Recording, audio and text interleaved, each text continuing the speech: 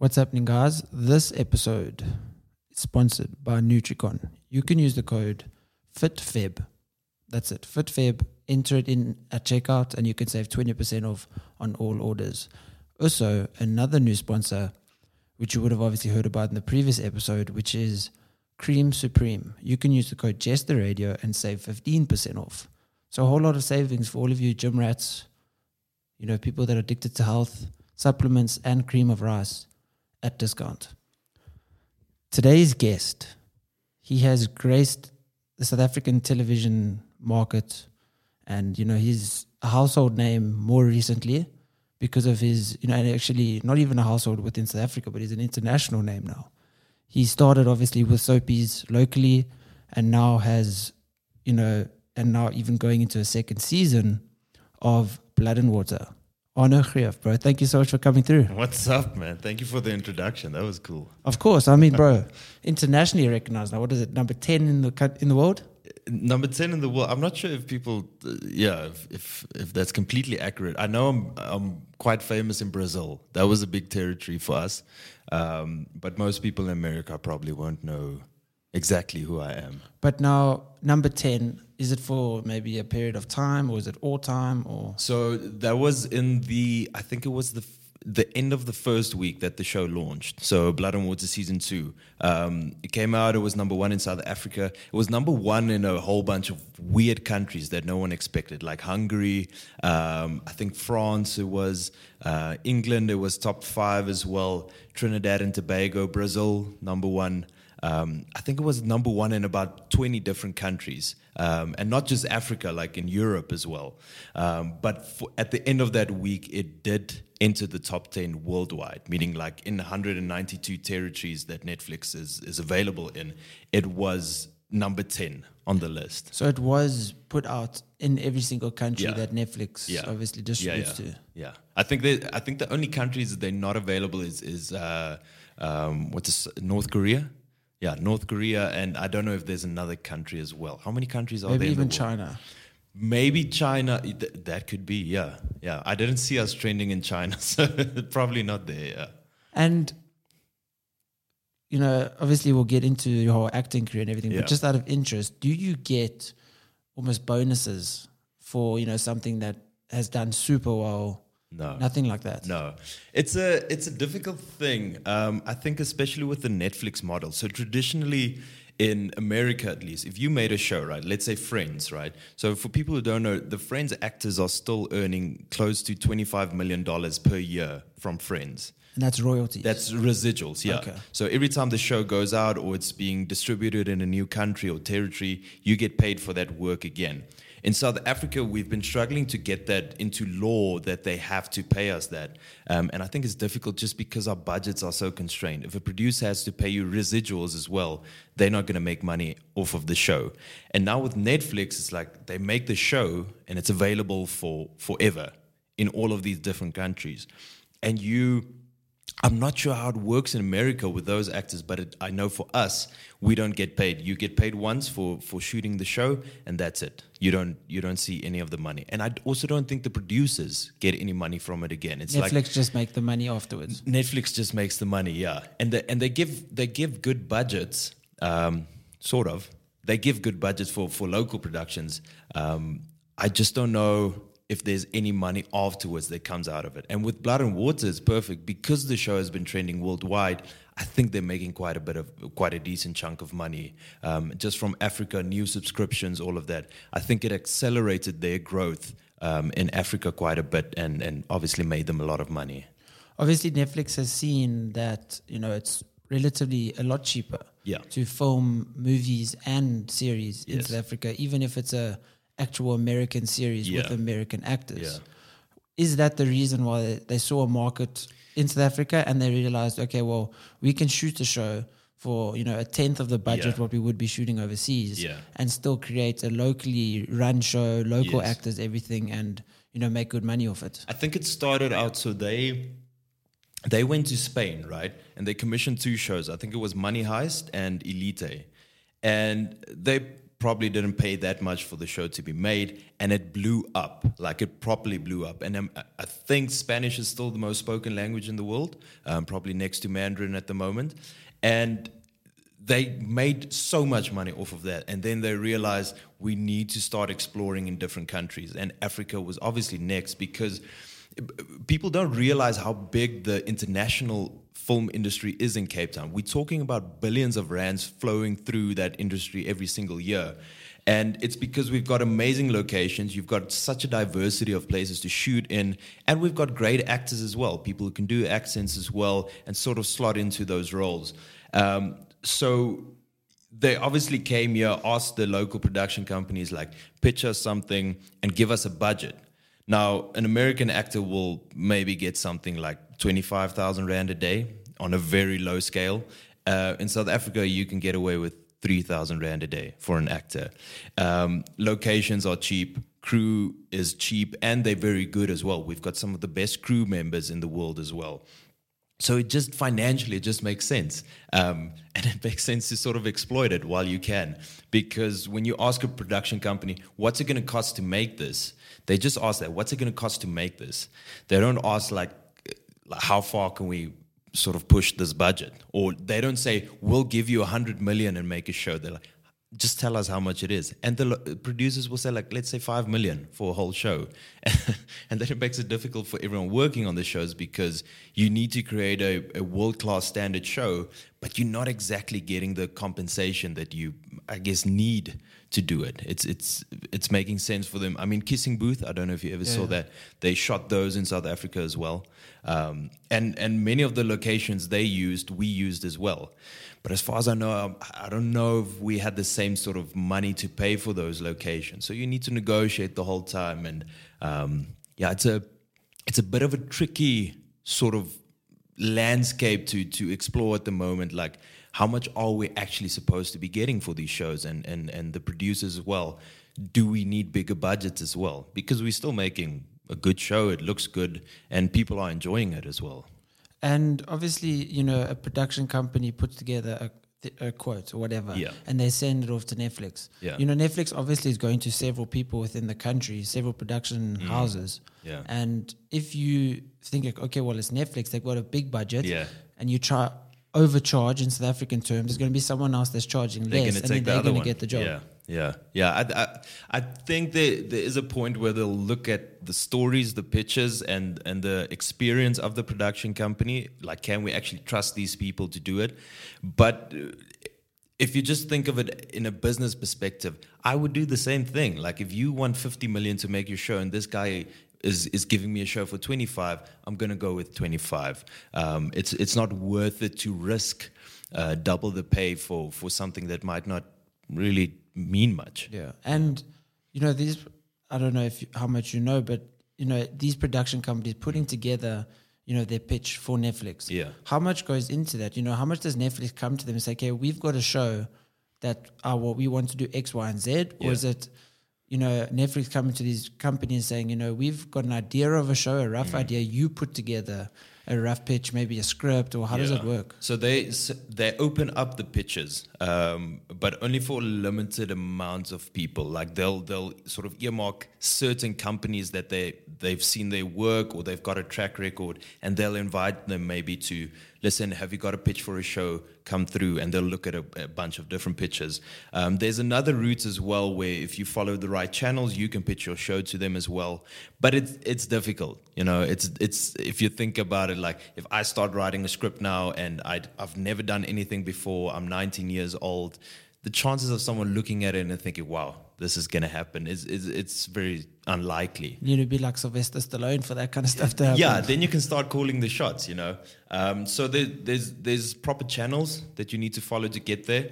But I think like I said, they'll sort of earmark a couple of specific companies to say, have you got anything for us?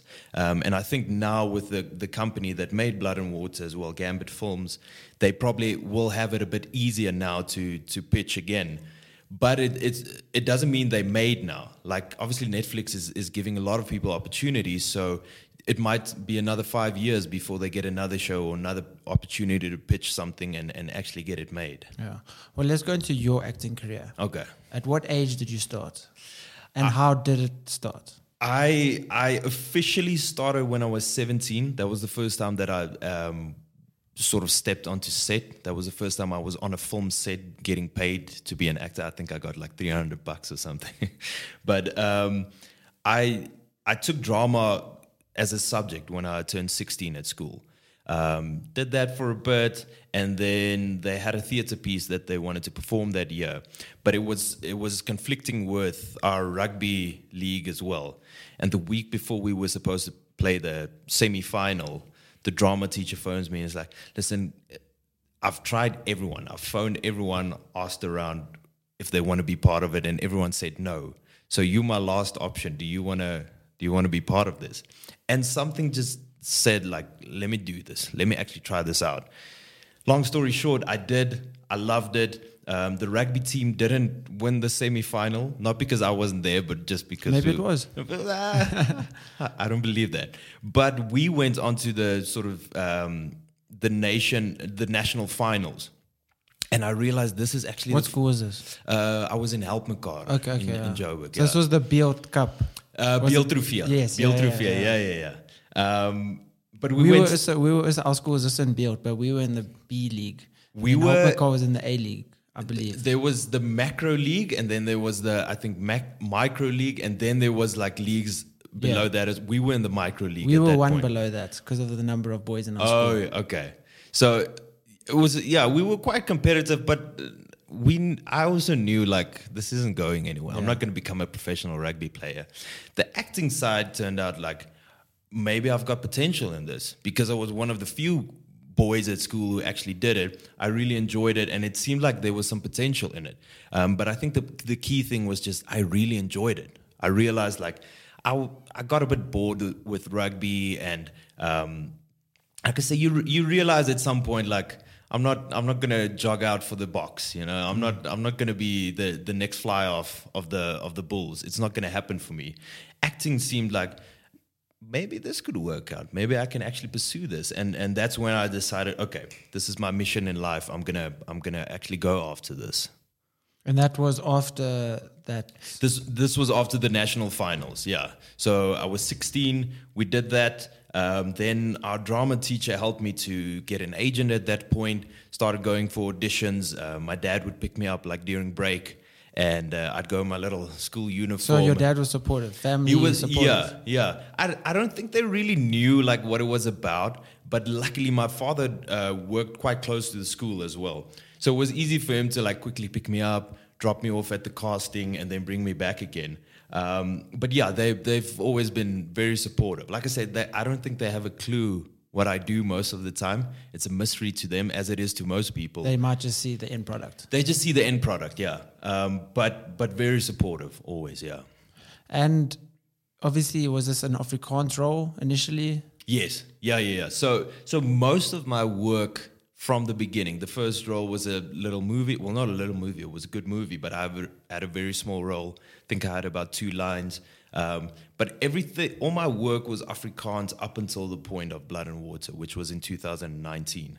And I never considered that I could do work in English. It never seemed like a possibility, because the Afrikaans market is, although it's very niche, it's very loyal. You've got people who support it till the end. They'll support it till they die, which is amazing. I think because it's niche, and because there are a million different movies from overseas going out there in series. Yeah. The moment there's something local and people, look at Seven Delon. Yeah. You've been on Seven Delon. Yeah. It's not the most amazing production.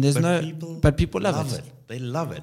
And it's because you want to see people speaking in your language, and people who sort of look like you, you want to relate in some way. And that's a great thing about Afrikaans and like Kyknet, is no matter how small a show is, if those people see you, they go crazy. They really love it. They invested in it. So it was quite amazing. And the challenge you have as an actor, and it's changing now, is if you can't speak Afrikaans, or you can't speak Zulu or Sotho or any other local languages, then there's no real place for you to go to, or at least there wasn't. Like if you were a white English actor, there weren't a lot of shows being made where you would slot in.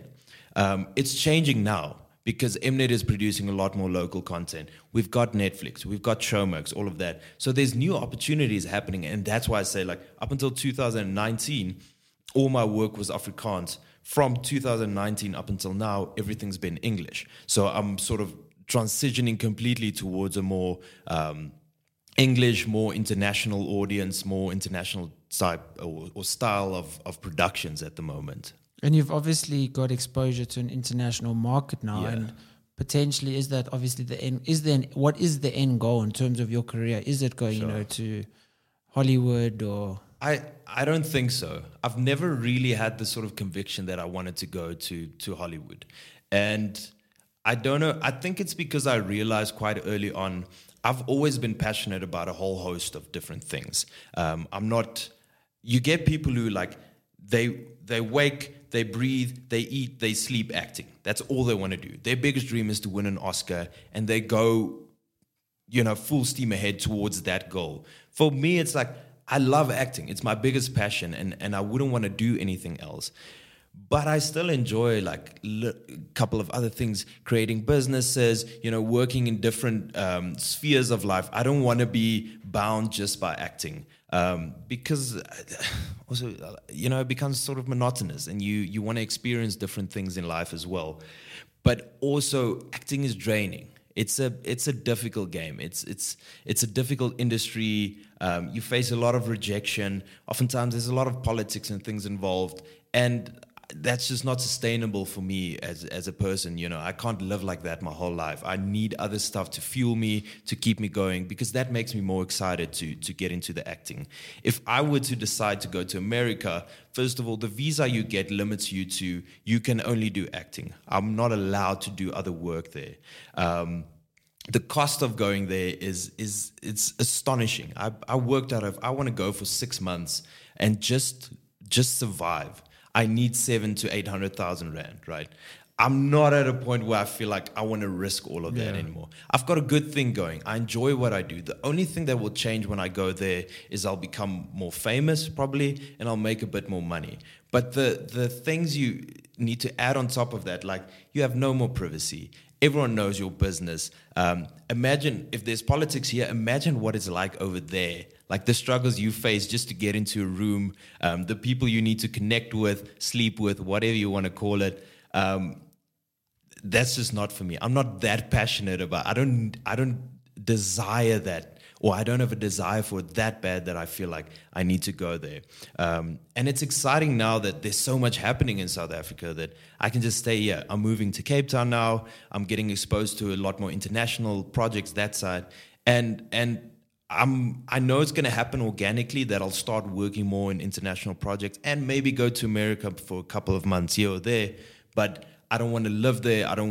That's not my sole focus in life. Yeah.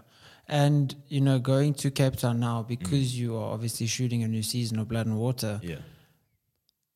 Then after that, do you have any other, have you, because you obviously have done so well in Blood and Water. Yeah.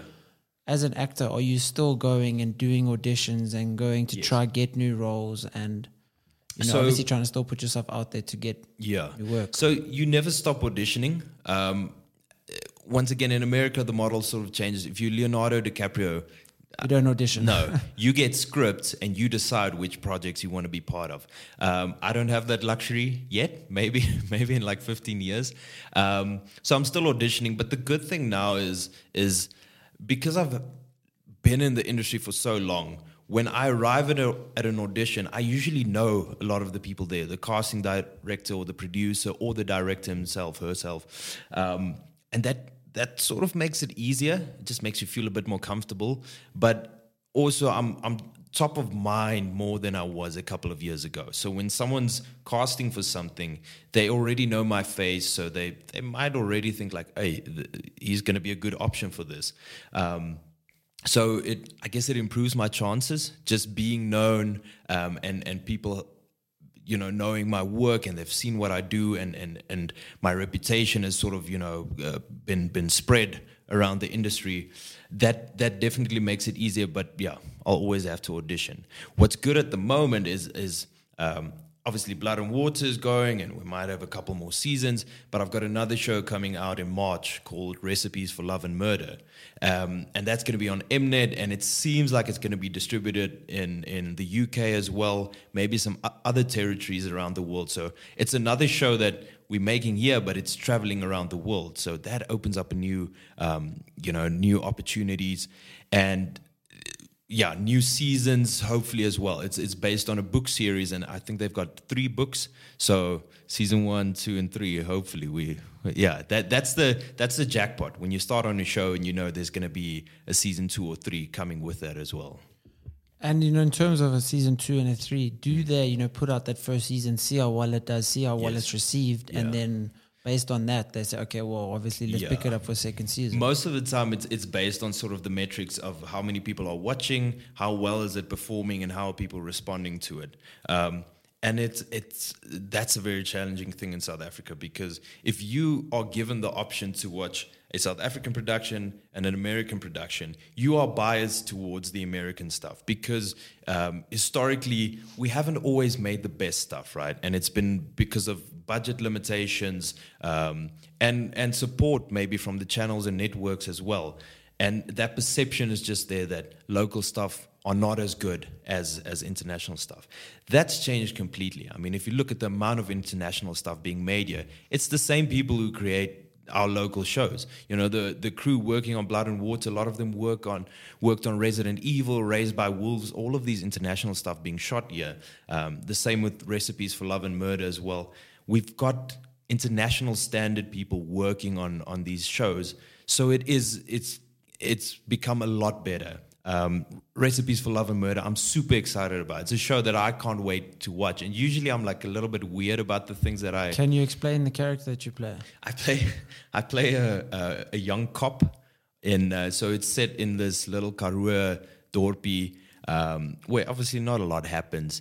And I play this cop who's a little bit clumsy, a little bit silly. It's not the sharpest tool in the shed. Okay. Yeah, completely opposite from my Blood and Water character. Yeah, a humble guy. It's very also almost shy as well. And that show, like I said, is traveling internationally as well. So it shows you that we are producing amazing stuff. It's just about like changing the perception of the local audiences. Like, just give it a shot. Like, just watch 1 or 2 episodes, try and get into it, and leave your bias at the door, because it's difficult to, like I said, to get the audience just to trust it. And if they don't watch that first season, and even if it doesn't matter how good it is, if there's not enough people watching it, they're not going to put more money into it, because it's expensive. We're talking about millions and millions. We're talking 20, 30 million rand to create a show. And if people are not watching, you're losing a lot of money. It's just not good business. It doesn't matter if the show is cute, the actors are doing a good job. It's about money at the end of the day. Well, you said that you play, a clumsy cop, and the other one is a spoiled, clever, manipulative guy, Yeah. And obviously, but if you look at like The Rock, he's always theoretically the same type of character. Yeah. Look at Kevin. Obviously, these are they're actually bad examples because they've done very well. Yes. If you look at Kevin Hart, he's pretty much the same guy in everything he does. If you look at Sylvester Stallone, pretty much the same type of tough guy. You know, for you yourself, you don't limit yourself to one particular type of character that you play. Do you audition for multiple things that you find interesting, or is it also just your manager saying, I think this might be a good fit for you, completely different to what you've done before? It's a difficult thing sometimes, because I found myself as well. I'm good at playing this sort of bad character, right? I look a bit like a dick, and if I really commit to it, I can pull it off as well. I guess sometimes I am a bit of a dick.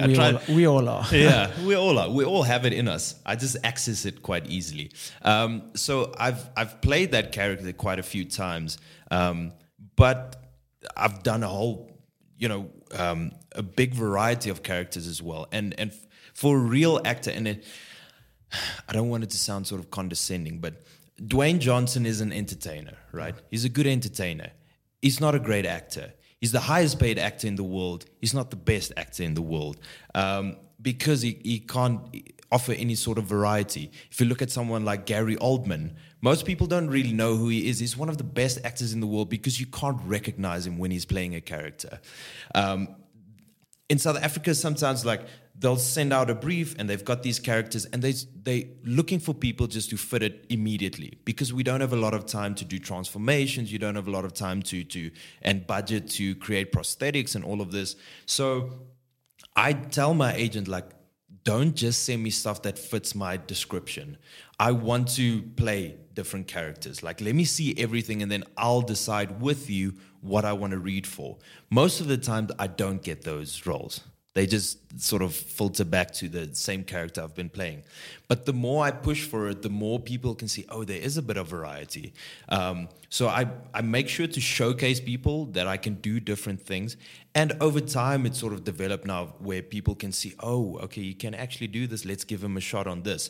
So I'm at a very good point at the moment where I'm playing a lot of different characters. None of them have the same sort of characteristics or personalities, but you have to also play into your strengths. Dwayne Johnson is the highest paid actor in the world because he sticks to what he knows and people want to see him. Like there's this meme about him wearing the same brown t-shirt in a forest and it looks like the same film. It's 4 different films. Yeah, I saw another one where it was like, Dwayne Johnson said, oh, that movie's in a forest. I'll do that one. Yeah.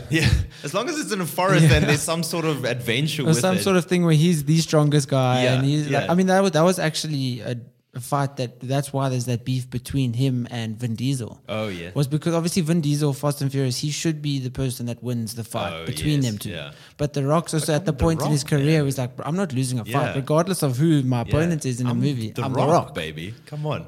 So there's a lot of merit in that as well, where if you position yourself in a certain role, character, and you just work at that and you become the best at that, you can have a lot of work with that. You know, The Rock is who else in Hollywood right now is a big, buff, bald dude who can play that character. Yeah. It's just him, and it sells. And him and that wrestler, not John Cena, the other one. Batista. Yeah. But he's also just coming into more roles. He's coming into it, but he doesn't have the charisma that Dwayne Johnson has. He's more softer, like still there and present, but he's more of a softer presence, but you still have the characters respected. Yeah. But also the way the sort of film industry has changed now and movies and TV series, like the big money makers aren't your drama shows or sometimes the shows, but not films. Like when people go to the cinema or they watch a film, they want to see something exciting, something fun, something that isn't heavy. Yeah. And Dwayne Johnson gives you that on a silver platter. Like, just take it. Let's have some fun. Let me do a little eyebrow, whatever. I'm going to show some muscles. There's something for everyone, you know. And that's why it's making money. That's why people continue to make those films. That's why he continues to make it as well. So I have a lot of admiration for him as a person, as an entertainer. I love him. I watch all his videos.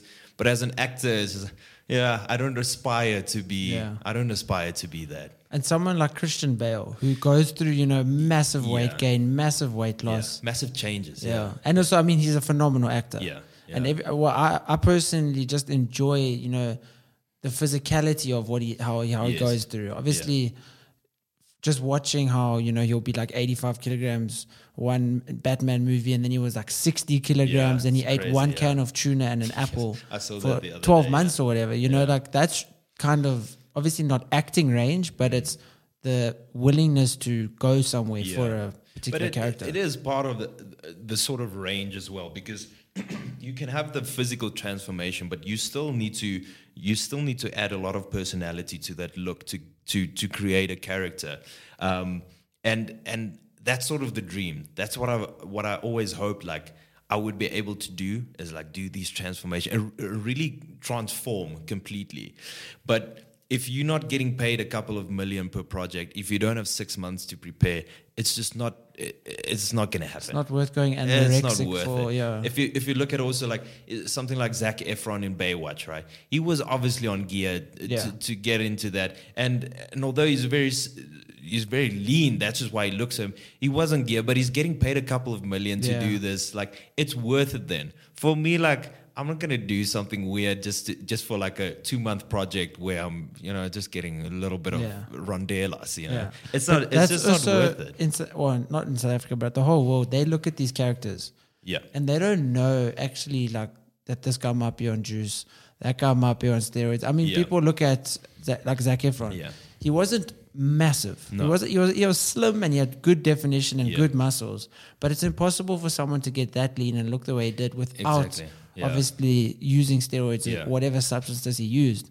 And people then think, oh no, like he's an actor, he wouldn't. I mean, The Rock claims to be natural. I don't Like, I how mean, much he's like 50 years old Yeah. as well. You're not that low in body fat and that muscular at 50 years old, and it's all natural. It's all Iron Paradise and some protein powder. Like, there has to be something happening. Of course, like, these guys have chefs and dietitians helping them out, but it can only help so much. we know, like, you don't get it. You don't get there without some help along the way. And also, I mean, okay, let's move back to you going to Cape Town now. Yeah. Was there more opportunities in Joburg before Netflix introduced themselves into Cape Town and the South African area? I think again, the Afrikaans industry that was centered around Joburg. All your soaps were being shot up here, most of the drama series, most of the films as well.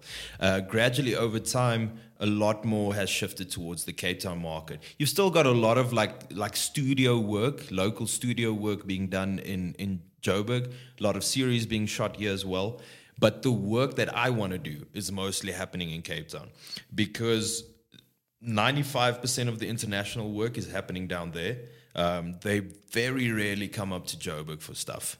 So most of that is happening there. The 2 shows that I'm working on currently, Blood and Water and Recipes for Love and Murder, that's happening in Cape Town. So that's enough motivation for me to go down there. And then a lot of the good Afrikaans drama series are being shot in Cape Town as well. And that market keeps on growing. They've also got the Cape Town Film Studios down there, which they built, I think, probably around 2015 or so. And like I said, I never thought that I would work in an English production. I thought it was going to be Afrikaans my whole career, and that's what I'm sticking to.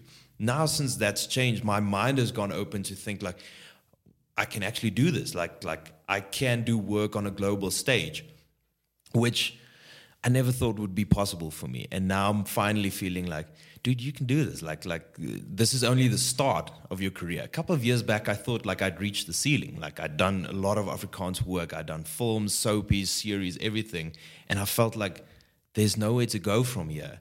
And the world, the universe, God has just blessed me with Netflix coming here. I think Amazon is coming here as well. All these international stuff where I can take it to the next level now. There's a lot of room for progress all of a sudden, which is super exciting, man. And for me to pursue that, I need to be in Cape Town.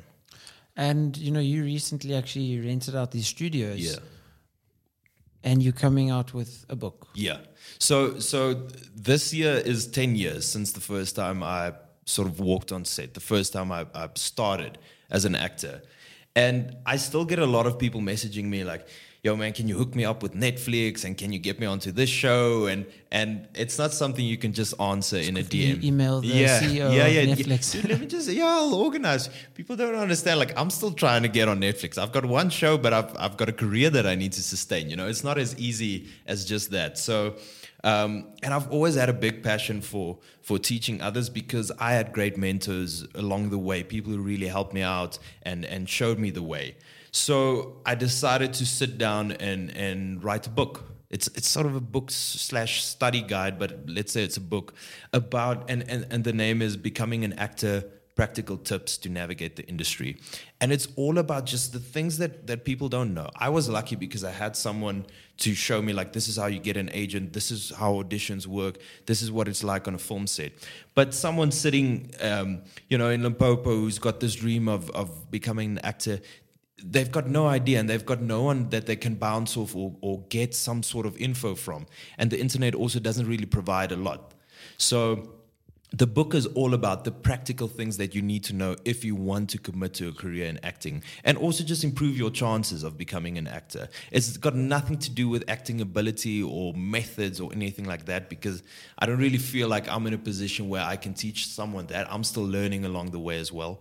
But there's so many things that I've learned along the way about auditions, agents, contracts, the practical side of it, and I do believe that if this is something that you want to pursue, this book can help you just to like cross the first 5 hurdles of the race. It's not going to get you necessarily onto a set, but you're going to cross a lot of hurdles just by reading it, and it's going to give you a head start as well. Because if you think about it, it's like spending a week with me, and I share everything that I've learned over the past 10 years. And I've had massive failures and mistakes that I've made along the way.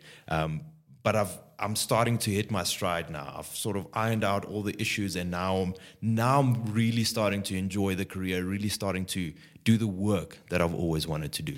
And making those mistakes, was there ever a time where you were like, no, this isn't for me, I need to try focus on something else? I assume because you face so much rejection. Yeah, a lot of times there where I just thought, man, I need to change up. Because also I started early, so all my friends were still studying, right? And at that point, things were like going well. I was making a bit of money, things were looking good. And then it gets slow again, but then it picks up again. And as I was focusing on this career, all of my friends are finishing their studies and they start getting real jobs. And within a year, they're like making more money than me and all. And you start thinking, I wonder if this was the best idea. And then you face more rejection, and then you start to feel like, I really thought I would have been achieving a lot more by this point, and you don't. And the difficult thing is all of it is out of your control. So you start seeking things that you can control. So quite early on, I picked up a camera, I started shooting things. That progressed into like a little video production company. I worked on other shows as a cameraman.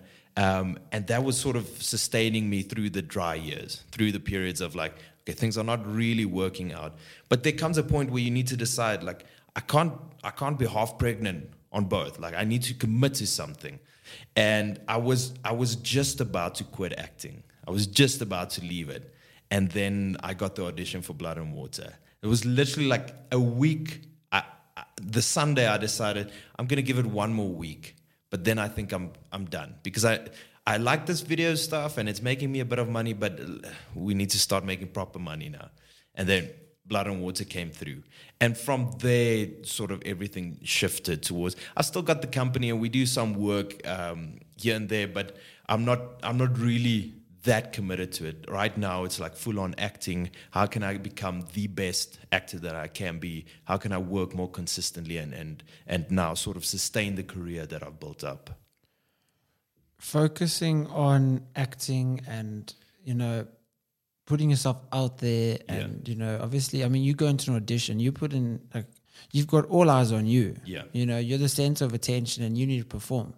Has acting, helped you in other aspects of life? Where you at, I don't know, silly example, you're at a bar and people talk to you, but you're confident because you're like, there's a panel of people looking at me acting. How can I not be confident in, a bar situation where people are asking me questions, or it doesn't going on a date with obviously I know you got a girlfriend, but going on a date, being more confident. Has it helped you in those aspects of your life, or business meeting or whatever? For some reason, it hasn't translated at all, because I've spent so much time becoming confident in going to auditions. I've spent so much time getting comfortable with learning lines and portraying a character that it doesn't faze me anymore. Like I'm not scared about it. I'm excited about it. Whereas other parts of life, I'm still the same person. Like I'm quite introverted. I struggle to strike up a conversation with someone. And I've spent a lot of time trying to train myself to become better at it and being comfortable with just standing with someone and talking about nothings, That's always been a massive challenge for me. Business meetings still, I get so anxious about it. Like those things stress me out because I haven't spent as much time investing into that. And that's why I say also, like, I enjoy doing different things, because that's a challenge for me. Like, going to an audition, yeah, I get a bit nervous, but like, I know what to expect, and I know how to do a good job. Going to business meetings, I get nervous, man. I'll try and find excuses not to go until I force myself. Okay, just go and enjoy it. So it's nice to have other things that challenge you and help you grow as well. But I have found one thing that I remind myself of is, like, when you're acting, right? Let's say you need to be sad in a scene. It's not like I'm sad in that moment, but I fabricate that emotion and I portray it. I found that in life as well. Like, we fall into a gear of like being depressed, maybe sad or whatever. And if I can, through acting, change my emotion, then in real life, surely, if I can just put on a smile, it changes my mood as well. So I'm trying to be quite intentional with things like that, where I realize, like, I have control over myself and my emotions, because if I can get paid to do it, then in my personal life, surely I can change a few things as well. But for the most part, like I say, I'm very confident when I'm on set, when I'm in an audition room. In other settings, it's not the same. Yeah. I'm shy, dude. Yeah. And I was a question I was thinking is, as an actor, everyone looks at these actors and sees, these people doing, amazing, let's say a musical, or even just like a movie where someone has to sing. Yeah. And then you watch it, like, I couldn't act like that, or I couldn't do this, and there's the whole crew watching me. Like, surely, that's the thing. People always think these actors are, these crazy, over the top.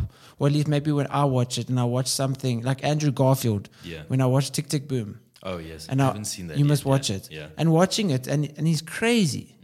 And then you think, is this person just a really good actor? Or, do you have to be theoretically crazy when you're not on set? Because obviously you say you're an introvert. Yeah. So have you found where sometimes, or maybe initially, it was difficult to have these cameras, the crews, the director, everyone looking at you, expecting you to perform, but there's so many eyes on you, because obviously watching a movie, you don't see all the eyes. You just see what the camera's on. Yeah. I think all of it starts to blend together. Like, it's easier for me to walk onto a stage and perform or do a talk in front of 1,000 people than it is to sit one-on-one with a person and just talk, right? Because this is very intimate. With a podcast, it's different, because, this is what the experience we're having. But if someone in the shopping mall stops me and wants to talk, that's like awkward. I feel tension. When there's 1,000 people, it just becomes like this mass of like, okay, just like a blur. Yeah, there's no intimacy to it, really.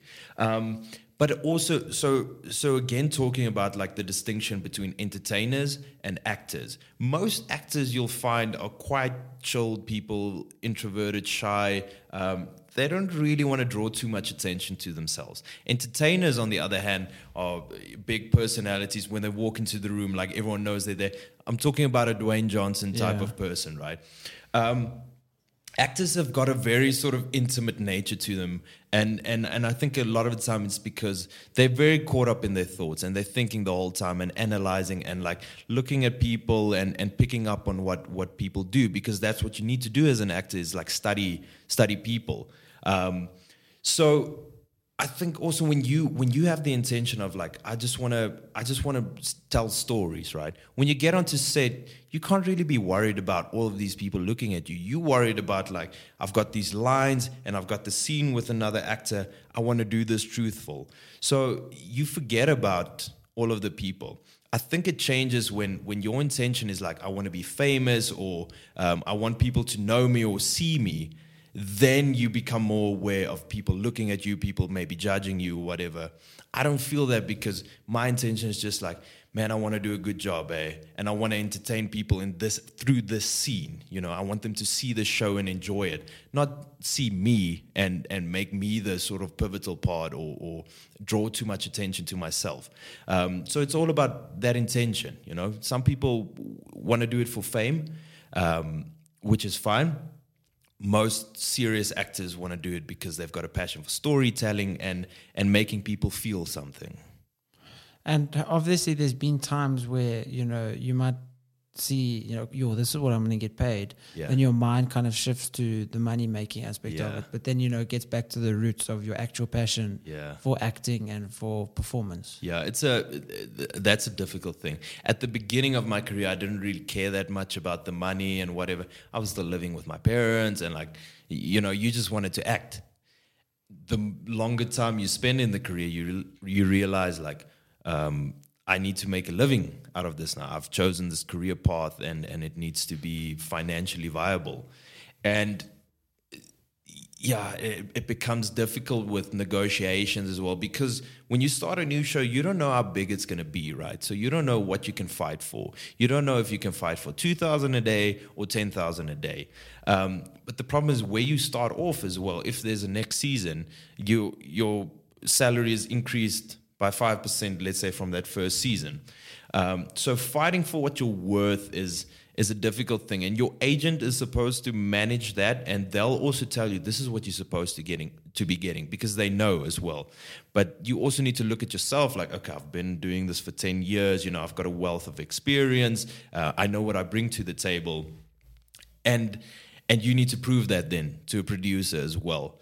I'm at a point now where I'm working a lot, but when I look at the sustainability of the financial side of it, I realize the life that I want and the things that I want that I can pay for, I'm not going to get just through acting. Because the reality is I'll shoot maybe 7 months of the year. There's 4 months left that I'm not doing anything. 5 months left. Yeah, I was never good at math. Yeah, There's 5 months that also maybe okay. Well, it depends. As an actor, you might be shooting through December. Yes, that as well. So, but every year changes, right? So I can't rely on X amount of money. So I need something on the side that's going to be more stable, that's going to ensure, okay, at least you're getting this in. Because while you're working, you're making fairly good money. If I've got a 3-month contract with the show, I'm making good money for 3 months. But I'm probably... If that's all you've done in a year, then there might be a problem. To spread that 3-month salary over 12 months, it becomes thin. And you just have no control over it. I can't decide what shows they're busy making, what stories they're telling, and if I fit those character descriptions. So unless you're doing some influencing work on the side, or you've got brand deals happening, you need to build side hustles. You need to build something on the side that's going to, first of all, keep you busy, because you can't just sit around and do nothing, but just financially that's going to make you money. I think the more I move towards sort of international work and international projects, that might change, because they pay you quite well on the international projects. And then it becomes a different conversation, because now you can be making a couple million maybe a year just from local stuff, but then you're going to be working. From those 3 months?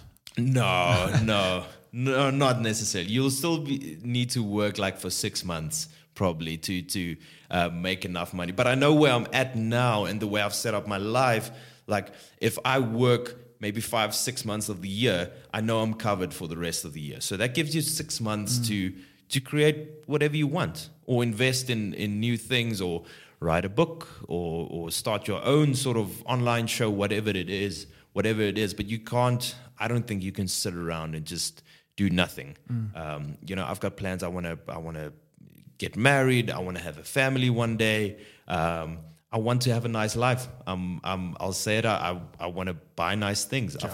I've always had a dream of owning a Ferrari, because I'm passionate about cars. That's one of the other passions I have is cars, and I need 7 million rand to buy a Ferrari, which I don't have now. So, and if you just look at the math, this acting thing, yeah, it's going well, I'm making money, but I'm not making 7 million, you know? So you need to be realistic about what you want out of life and what's going to make you happy, and then adjust accordingly. And for me, it's I need to have 5 pots boiling at the same time to eventually get to that point. Yeah. Yeah. So where can people, when the book is ready, get it? So I'm self-publishing the whole thing. It's going to be on my own website. People will be able to buy it from there, and it will be delivered as well. Like you mentioned earlier, I've got a podcast that's going to be releasing probably from around April or so, with a bunch of awesome actors where we talk about the industry as well, give you even more tips and more value. The book will be releasing at the same time as the podcast as well. So people just need to check out on my socials at Arno Greef, wherever you want. But I'm very excited about that. That's like an awesome project that I'm glad I committed to it and actually did it, because it's very rewarding. Even if no one buys the book, it's nice to just have something that this has been the past 10 years of my life. Like this is everything that I've learned, and everything that I can possibly share to hopefully inspire someone else to follow the journey as well. Yeah. Well, now you're off to Cape Town. When do you start shooting the new season? I'm not even allowed. I don't know if we're allowed to say it, but I'm starting on a show on the 3rd of March. Okay. Yeah, next month. Then I'm going to be there for 3 months, coming back to Joburg quickly for another thing, and then officially moving down, let's say, around June, July. Yeah. Well, bro, good luck for the moving process. That's never fun. Yeah. Well, it's fun. It's exciting. It is. But the amount of work that goes into it's it. stressful, man. It's really stressful. Like the last time I moved out of my parents' house. And that was like, I had a bit of assistance and like, I didn't have anything. Now it's all you. Now everything you've accumulated the last like 7 years or whatever. Exactly. Now I need to move all of it out. And it's difficult as well because I'm not moving to Cape Town just yet. Everything needs to go to storage, and it's just life. It's just life things. Everyone goes through it. Yeah. But yeah. Well, bro, thank you so much for coming on. I really appreciate it. And thanks, man. We look forward to seeing you maybe with The Rock one day in a movie one day. We're gonna hold our Oscars for some film one day. Myself. He's never. I don't think he'll ever win an Oscar. No, but never say never. Yeah. It's about drive. It's about power. We stay hungry. We devour. Dwayne Johnson. Yeah, or maybe he's going to win a Grammy. A Grammy. Sweet guys. Thank you very much for watching, and catch you next time.